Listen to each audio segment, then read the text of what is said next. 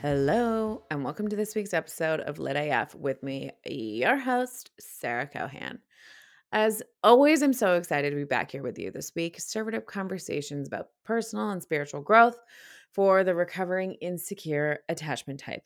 And today I've got a fantastic episode for you, all about grief and healing my perfectionism. And honestly, I mostly talk about perfectionism, but the whole point of it, the whole thesis statement is that while we're healing, we're all grieving. And I just wanted to honor that with a podcast episode today because I really, truly felt it this week, like deep down in my bones. So we're definitely going to get into that in this week's episode. As always, I've got my weekly check-in with y'all. And I'm 7 months pregnant. It's, second trimester. People talk about how amazing it is.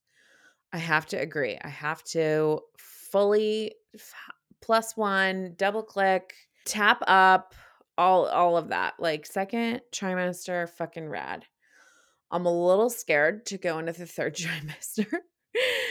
Second trimester, I mostly had like my symptom, like the issues that I was having was like a little bit of plantar fasciitis here and there. But now it's like that plantar fasciitis is moving into carpal tunnel in my hands. And now I'm like really having to take deep breaths because my uterus is pushing up against all my organs. And I think my lungs are getting squeezed. My belly is so big that I'm kind of almost don't have that many options for my clothes, which I know, easy fix, go shopping. I'm not in love with maternity clothes. I'll be the first to say, I'll be the last to say it. Let's be real. I'm not impressed with them. I got a gripe, okay? Literally, the month that I got pregnant was it was the first month where I was like, I have got a banging fucking wardrobe. Every day, I've got a sweet, dope outfit that I'm obsessed with. I know that I can walk to my dresser or my closet and find something that I'm going to love that's like appropriate for whatever event I'm going to. It's going to fit me. It's going to make me look amazing. Shout out to New Works, my favorite brand. You can basically see me in their clothes every single day. Lots of jumpsuits, lots of pattern, lots of color. I mean, it's amazing. I also have to give a shout out to Susanna Merrick. She's the Aura Color coach and intuitive. And she has go follow her. She's got amazing fucking content that's very body positive. It's all about loving your body, taking a selfie, an out the door selfie every single day, which I just love. Like, celebrate what you got. And she talks a lot about how to build your closet. So she's on Instagram as Aura Wear NYC, AuraWear NYC. She's amazing. Highly recommend. She's been on this podcast. Look it up. I can't tell you what number it is, but she's awesome. So she's got this whole philosophy of like, rather than not spending money in your closet, like set aside $100 or $200 every month and buy something nice, like buy one nice piece and you can slowly build your wardrobe over time. I've kind of been doing that like here and there, but I haven't necessarily been committed to it is what I'm trying to say. But I did, try to listen and say like, okay, let's consolidate instead of going to like Forever 21 and buying like 50 dope ass new things that, to be fair, I know that's not great for our environment, but I do wear them for a long time. She was like, buy one nice piece. So I've been doing that. Very easy to do through New Works because they have dope pieces. I'm obsessed. You can check them out at NOOWORKS on Instagram or on the .coms. So I had this like banging fucking wardrobe and I was so excited about it. And then of course I got pregnant, which I was also excited about, but scared for all the changes my body was going to go through. Then I watched Lizzo's Big Girl Competition on Amazon. Highly recommend. Nominated for 6 Emmys. So body positive. So much there. I loved it. I'm obsessed. I was like, okay, I can like come to terms with my changing body and I can really like come to accept this, do some mirror work, do a lot of different things to talk positively to my body. And then I go shopping and I'm like, really? Does everything have to be a fucking Empire Prairie shirt with like a paisley pattern on it? What the fuck? I just, ugh. I just want my cute clothes in my maternity section. So that's my reality. And thank you for listening. I feel very heard, very validated right now by sharing this with you. If you have any pointers, please hit me up on the Instagrams, send me a DM. If you've got a company that you fucking love and you think I should check it out, must have plus sizes. Must. That's an absolute must. I'd love to hear from you. You can find me on Instagram. It's me, Sarah Cohan, SarahCohan. I would really love your help with that, TBH. That's what's going on with me. I'll keep you updated as the months go by, and hopefully as I find my dope ass maternity clothes. I talk a little bit about this in this episode, but I'm currently doing an integrated attachment theory coaching training with a personal development school, and I am fucking obsessed. It's taking my attachment theory knowledge to the next level.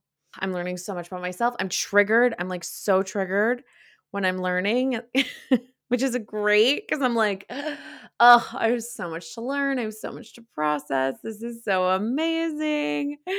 Especially when I'm like, every time I hear about the dismissive avoidant, I'm like, yep, that just describes me. Like, I feel like I've swung so dismissive avoidant, which, COVID, being in a relationship with an anxious preoccupied, like all those things make sense. Also, when you're healing, you tend to, as a fearful avoidant, swing from that more anxious side to dismissive avoidance side as a mechanism to start to set boundaries, to be like little baby boundary setter. That would accurately describe me for sure. So I will be sharing more about that as I go along in this program. And I'm having a blast. It's so fun. So as always, so excited to be here. Please, please, please share this episode with a friend, especially if they're doing any sort of reparenting or shadow work. This episode is for you. This episode is for them. And please, please, please, if you have a moment, leave a review in the Apple Podcast app or in Spotify. You can rate the show, leave the review, let me know what you love about the show. I would love to hear it.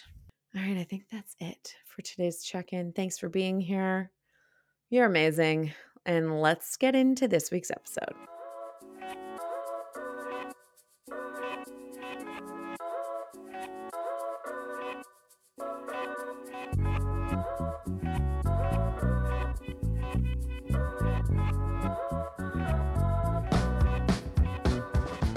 All right, so today we're talking about grief. Grief's a tough bitch. I feel like she's made up of 1 part victimhood, 2 parts tears, 5 parts blame, and then a whole lot of 10 parts of just straight up dissociation. I was recently doing some work on perfectionism and grief came up. And I was like, hey, old friend, I love you. I miss you. It's been a while. And also, you're back again. It's a familiar feeling. And I need to start to honor the fact that you're part of my healing process. And I've heard this from several people before. It truly is, I think, when you experience grief, that's the moment that you're actually healing. And so I just wanted to talk a little bit about that today. Sorry, I am already out of breath because I am almost 7 months pregnant. So we're just going to breathe through this together. I'm very excited. I'm so excited to be here with you today, as always. So we're just going to breathe heavily through grief while I'm sharing. But, man, grief loves to be protected. Grief doesn't like to be said hello to. Grief is just a fucking tough ass bitch. So I wanted to share what I was doing this week for some reprogramming around perfectionism, how grief came, how I knocked on grief's door, because grief did not come and knock in here. Okay. I had to go find grief. And what happened in that moment when I found grief, because it was it was so freeing. It was incredibly freeing. Okay. So I've been taking this course on perfectionism. It's with the Personal Development School, which I'm also getting my attachment coaching certification from right now as well. It's run by Thais Gibson. She's amazing. I'm obsessed with her. This course has been wild. So I am now truly understanding. I'm just going to talk a little bit about perfectionism right now, even though please know this episode is about grief. So perfectionism is pervasive. It is a part of every fiber of my being. It's how I've completely created my attachment to other people. It is how I've created my value, my sense of value for myself. It's important to me to really start to identify as perfectionist, even though if you listen to last week's episode with Tani, she talks about how we don't want to identify with labels and diagnoses too much because we can get a little bit too attached to them. So I'm coming at you from the other side right now of like, actually, sometimes a label diagnosis can be super helpful if you're given the right tools in the right moment to also heal and use it as a tool to climb out of the manhole rather than pull the cover over and just use it as armor to shield myself from the world. So, in this course, I have really realized that I'm truly actually a perfectionist. And I've said that before, just kind of like offhandedly and like made a little joke about it, but like didn't actually realize how deeply the perfectionism goes. So, I'm just going to talk about the perfectionism. And the moment that I had the grief was when I realized that I am actually using perfectionism as a tool to gain love and acceptance from everyone around me, from the world, from friends, from relationships, from my family, every single person, my boss, my coworkers, my Instagram, my listeners. You're involved as well. It's been this like huge realization and coming to terms with the fact that I'm putting so much pressure on myself that no one else is putting on themselves. This is all me. This is all self-inflicted, and I can choose to live in a different way. That's like the most powerful thing that's come out from this. So, let me talk a little bit about perfectionism. It's literally pervasive. It's all encompassing. It, for me, started as a child. When I think back on my childhood and why I have these perfectionist controlling tendencies, it's because I have this deep need for love. My sweet, sweet, sweet aunt who lives in Reno, don't know why that's important, felt like I had to share, has always told me, she's always said, Sarah never got enough love in her childhood. And it was one of those things that just kind of like, I was like, damn, that's a weird ass thing to say, but like kind of hits. And then over the years, I'm like, every healing tool I'm using, I'm like looking at that quote again and being like, what's true about this? Like, why is this still sticking with me? And when I think about perfectionism, I go straight to that quote of Sarah just didn't get enough love in childhood. I wanted it all. There was never enough. And I used perfectionism as a way to gain love and to gain acceptance, to compare myself to my sisters when I was little, because that's what my community was. That later changed into coworkers to make sure that I was being perfect in every way so that I could get love from my parents. So I'm kind of on autopilot. I've been on autopilot with perfectionism. It's how I talk to myself. I've been magnetizing situations that foster perfectionism in my life because I'm comfortable bringing it out, and therefore I'm finding situations that have encouraged me to be perfectionistic. So I have to say, it also really started as a kid in ballet. In ballet, everyone out there that's a dancer, all you folks, you know what's up. Every single part of your body has to be in a perfect position. And I loved that. I think I loved thinking about that cohesive first position, second position, fourth position, fifth position. Like I loved it. And also, I think that I was drawn to it because I wanted to be this perfect, gorgeous, cute little girl with a perfect little bun, wearing all her pink tights, doing ballet. There are some really great things that came out of ballet. So I don't want to knock ballet. There's, a lot of wonderful things that I learned through it: hard work, dedication, creativity, dance, somatic movement, all of that stuff. Taking care of my body, eating healthy. Like there's a lot of good things. But perfectionism, oh my god, is hidden in like every single part of ballet. So that's another place that it starts for me as a kid. Wanted love from my parents, used perfectionism as a tool to get it.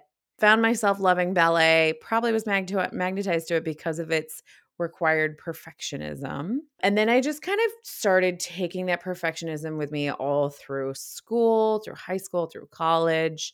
In high school, I really started having a lot of body image issues. I really wanted to have a rail, thin, skinny body. I, tried to do some control of my eating. That didn't really pan out, but I tried. I tried. It's not healthy. I'm not suggesting that any of us should do this. I was curious. And I definitely started to develop a very shamey method of talking to my body because nothing was ever enough. And especially because I grew up around ballet. So, the rail thin body. I mean, like, I've got boobs, I've got hips. Those both sprouted around 12 years old. And I really wasn't fitting in with the mainstream body type of ballet anymore. But I still, even though I knew I wasn't, I was not going to be that type of body, I still was trying to shame myself into being that type of body. And honestly, I didn't really heal that until like many years later. It definitely showed up in college with class. I did a lot of self-sabotaging, like if I wasn't going to get an A, then I would just stop showing up to class. And then I was like, well, I didn't really put in a lot of effort. So I shouldn't feel bad about these bad grades that I'm getting. Talk about self-sabotage. And then, of course, because I was getting bad grades, I would like berate myself for not doing very well. And then just try to brush it all off and do it all again the next quarter. Blah.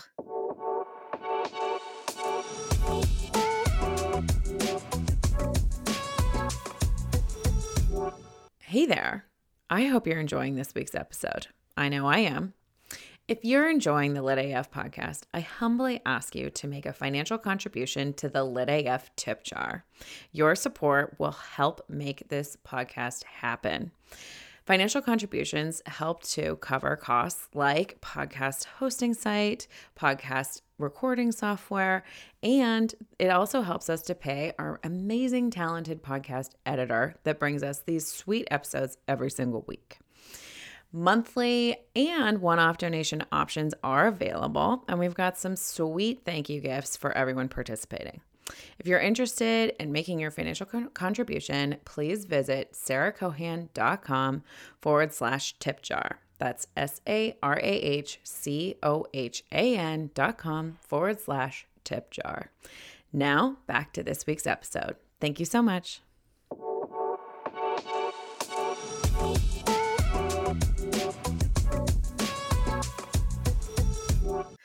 After college, I started a career in nonprofits, and nonprofits are like perfectionism central. Especially in fundraising, there's no room for errors, no room for mistakes. I actually had a coworker get written up one time for a mistake that he made in the database that we were using, which is like insane. I can't even believe I'm saying those words, but that was just normalized in the nonprofit work that I was doing. And so I personally had that high level of perfectionism for myself. And so I put myself into this career that mimicked that and expected that for me because I felt like it was normal. And then in my late 20s, I started getting into improv. And this is where I see some really interesting, like my relationship with creativity and perfectionism. So if I did a show and I didn't feel like I got enough laughs, or if my scenes weren't good enough, or if the audience, I remember I used to tell my friend all the time, I'm like, oh, I really like that scene, but the audience wasn't laughing. I don't think they really liked it. And she would just say all the time, like, just because the audience isn't laughing doesn't mean they're not having a good time. Like they could actually be really enthralled with what you're doing.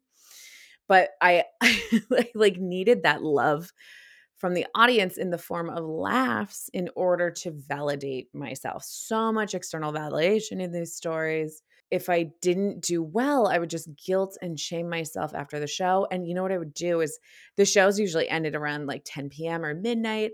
And I would go out afterwards and I would drink to like numb. And then I would come home, I would get in bed and I would ruminate on every single scene that came through my head.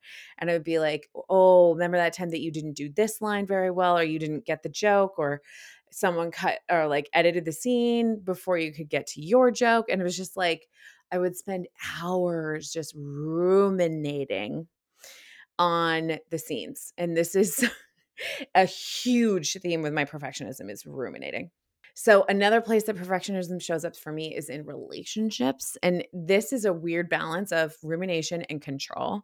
So in my love life, it really shows up as control. Like I'm constantly, and it's secondhand. I don't even think about it. It just, I'm like, we have to do things my way. Like we have to do the plans that I want to do.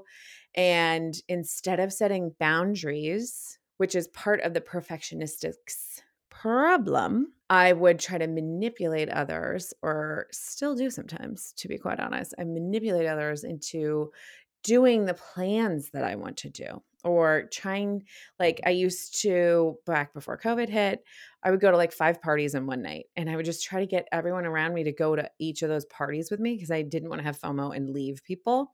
Again, needed that love and acceptance. And I would just try to manipulate people into like continuing to party all night long and go to each of those different places with me instead of just saying no or living in the moment, not thinking about having to go to the next one. Yeah, I was really trying to do it all, which is a lot. So that's where the control manipulation comes in a lot. And then with relationships, with almost every single conversation that I have, especially with like coworkers, bosses, new friends, I will ruminate on the conversation and think about what I am, like how I could have been funnier. Was I interesting? Oh, they had an interesting reaction. What did that mean? So it's also kind of tied into the hypervigilance of a fearful avoidant as well. We got a lot of things piled on here, you know what I mean? But I'm just trying to share like what my perfectionism tendencies look like, because I did not understand that this was all under the umbrella of perfectionism. I really thought of perfectionism as like someone that couldn't make a mistake, although that technically still is me. I just thought of like, oh, that's someone with like OCD or something like that. That's really how I looked at it. But no, it's me. By the way, it's me. Doing all this reprogramming work with the personal development school, one of the questions in the program is, why did I develop this habit? Like, why did I start to be a perfectionist? And the answer hit me real fast, real quick. And the answer was, it's because I do it because I want love, because I need love, because I need that acceptance. And I immediately started bawling. And I mean, just like full shudder. Like when I think about the moment it took to get there, that fact, that truth is buried under so much shielding, so many blocks, right? So many different tools that I have built as a young age in order to shield that wound. Let's count them. Okay, so I want to be loved. That's at the very, very bottom. I am going to control the conversation so that everything goes my way and everyone thinks that I'm super, super funny. When the conversation's done, I'm going to think about how the conversation went and I'm going to ruminate on every single moment of it and dissect my contributions at every moment, and then also pull apart their reactions to see where I stand in their viewpoint. And then on top of that is the guilt and shame that I'm putting on myself, which is once I'm pulling apart the conversation, then I'm like, oh, you fucked up there, or oh, you fucked up there, or oh, that the part didn't land. So we've got like 3 layers of old programming built on top of this very strong core wound of I want love. And the simplest thing I could just ask for the love, or I could just love myself and I could validate myself. There's so many other tools I could do that are like a little healthier than these 3 things, right? Or I could just say the boundary, or I could just say no to the next party. There's so many different options. So thinking about this perfectionism, and I'm just find myself crying in bed, and because I do all my reprogramming work in bed. I know the bed's just for sleeping and sex, but like this is my happy place. Okay, just give it to me. So I'm in bed crying, and I'm just thinking to myself, "Holy shit! I know that whenever I'm doing reprogramming work and I start crying, that I've hit something real." That's when I know I'm doing the real fucking work. So I want to talk to you about this today because first of all, I always want to celebrate crying because clearly that's when we're doing the work. But also, I wanted to talk about grief because that's what I was feeling in that moment. I was literally crying for all those moments when I wanted love and I didn't get it. When I wanted love and I didn't know how to ask for it. When I was guilting and shaming myself for not participating in the conversation in the perfect way in order to get love. And that's just like years and years and years of not getting what I needed. Finally coming bubbling up to the surface. And I was like, holy shit. Whenever we're doing reparenting, whenever we're doing shadow work, both of these tools are actually tools to help us with that grief. But it's, really well done, excellent tools that do that in such a gentle process, which is amazing. So it made me realize that when we're reparenting, what's happening is we're talking to our inner child, whatever age she is. I think this one's probably about 5. And we're telling them like, "Hey, I'm listening now. What's going on?" And I'm going to let you share it with me, and I'm not even going to react, or like I'm going to let you react however you want to react, and I'm not going to try to control the situation. So when my little 5-year-old got to finally grieve, there was this amazing magic fucking moment.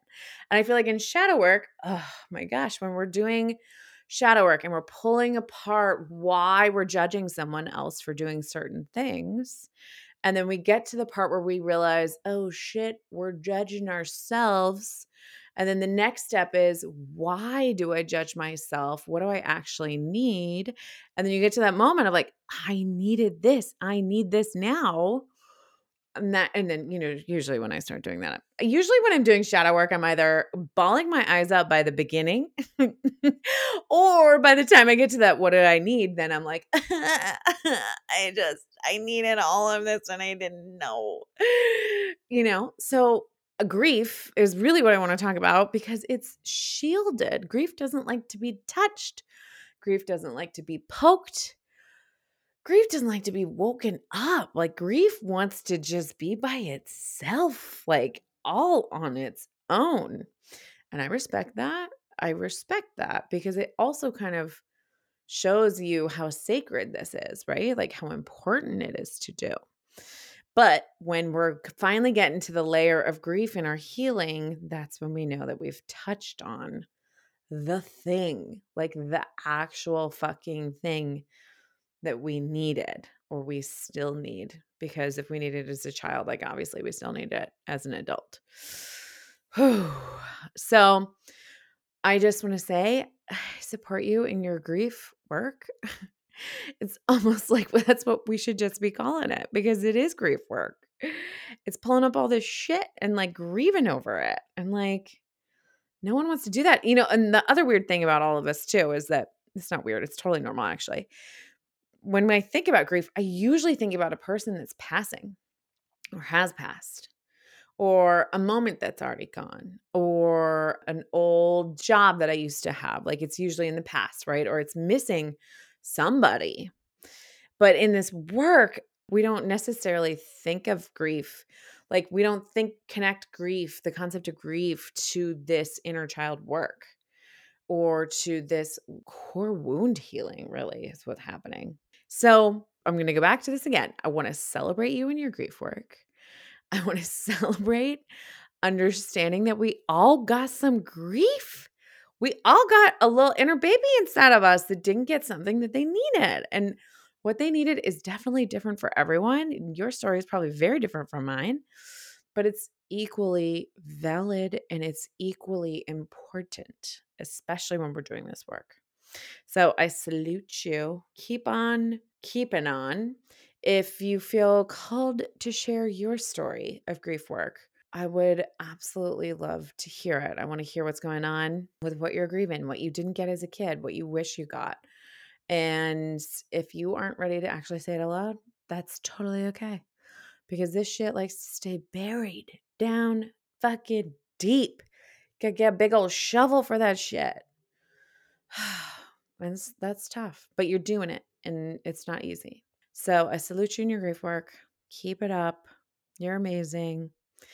Please remember, I love you so much. And what's going on? We're going to be back next week with an amazing coach. She's going to talk to us about productivity and how to let go of it. Phenomenal conversation. I'm really excited about it. All right. Until next week, thank you so much.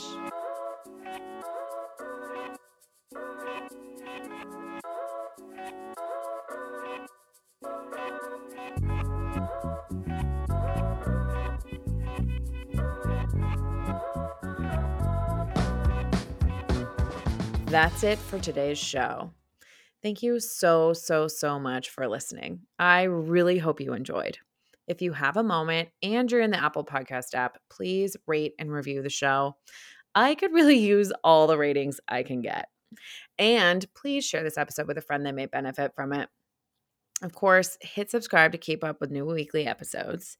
And if you're interested in supporting the show and being part of the Lit AF community, join our Patreon by visiting sarahcohan.com/tip jar. That's SARAHCOHAN.com/tip jar.